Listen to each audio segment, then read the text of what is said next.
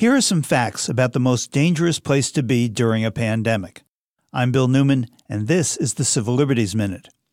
The United States has the largest immigrant detention system in the world, with tens of thousands of people locked up in some 200 facilities across the country.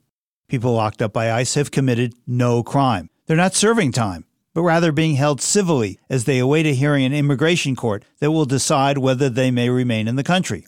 ICE jails and prisons generally are run by private prison companies, where the motivating principle is profits. And those private prison companies have done a terrible job during the pandemic when it comes to testing social distancing, mask-wearing staff protocols, and medical treatment.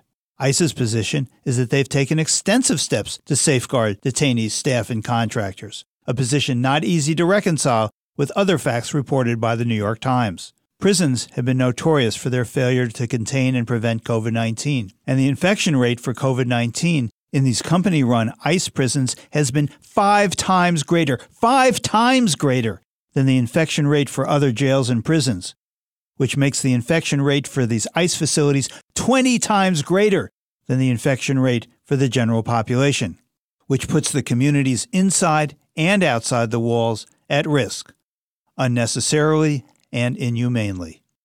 The Civil Liberties Minute is made possible by the ACLU, because freedom can't protect itself.